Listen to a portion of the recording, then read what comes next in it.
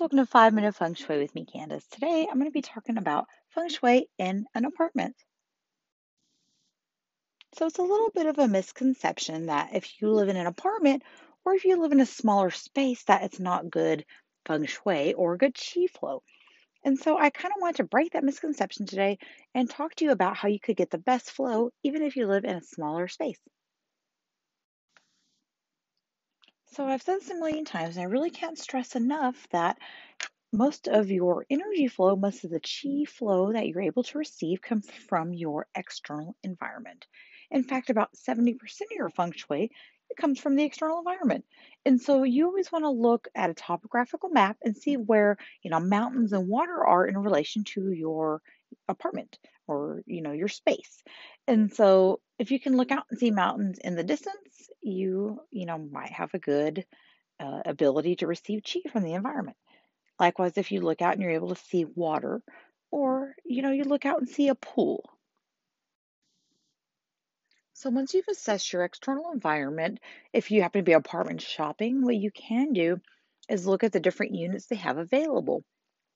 So if one of these units happens to face like the pool or some nice landscaping, a nice little grassy area right outside the door, I would definitely choose this unit over some others. So the first thing you want to look at is you want to see if you have a good Ming Tong or a good Bright Hall. And so this comes in the form of what's directly on your outside. And so what you can look at is if you have to walk into the apartment and if it has a nice little courtyard in front, maybe it has like a pool, or sometimes they have little community gardens that the people in the apartment can, contribute to plant in. If you have something like this outside, this means you already have a good bright hall. It means you have a good chi flow leading up to your door. And especially if your door is directly outside of this and it faces one of these open areas. You then want to look outside of your front door.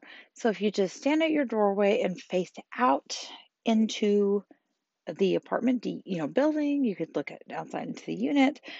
What you will see is you want to make sure your door is not obstructed. And so you want to make sure you look out and you don't directly see like a flight of stairs directly in front of you. You want to make sure that you're not seeing another doorway to another unit. And you also want to make sure you're not seeing, like an obstruction like a tree or a pole or something like that. And so if you have an unobstructed doorway, then you also are in your way to having a good chi flow. Since you have a smaller space to work with generally within some of these apartments, you want to make sure you're not violating what is called the internal forms. And so the internal forms are things like bed placement and stove placement and even desk placement.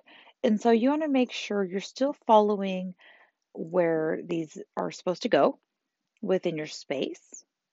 And so things would include not placing your bed or your stove directly under a window, and making sure that sharp corners aren't facing directly towards your bed or the stove.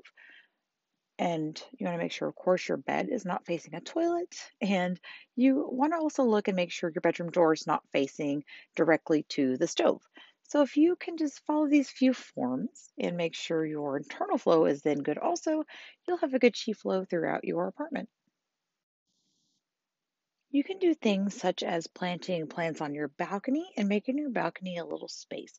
So, even if it's just a little doorway that opens up to the outside and it's just a small balcony enough for you to stand, you can always do things like put little planters, hanging plants, and you can always put little things around the patio to kind of hold in the chi.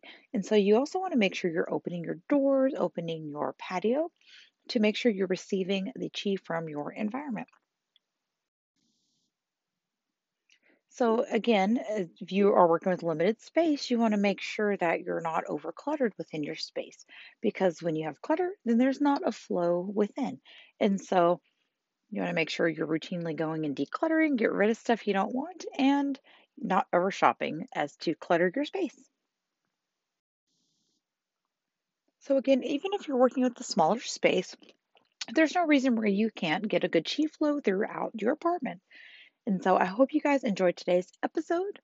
If you'd like to learn more about all things feng shui and Chinese metaphysics, go visit my website at westtexasfengshui.com. Visit me on all social medias at West Texas Feng Shui and Feng Shui by Candace.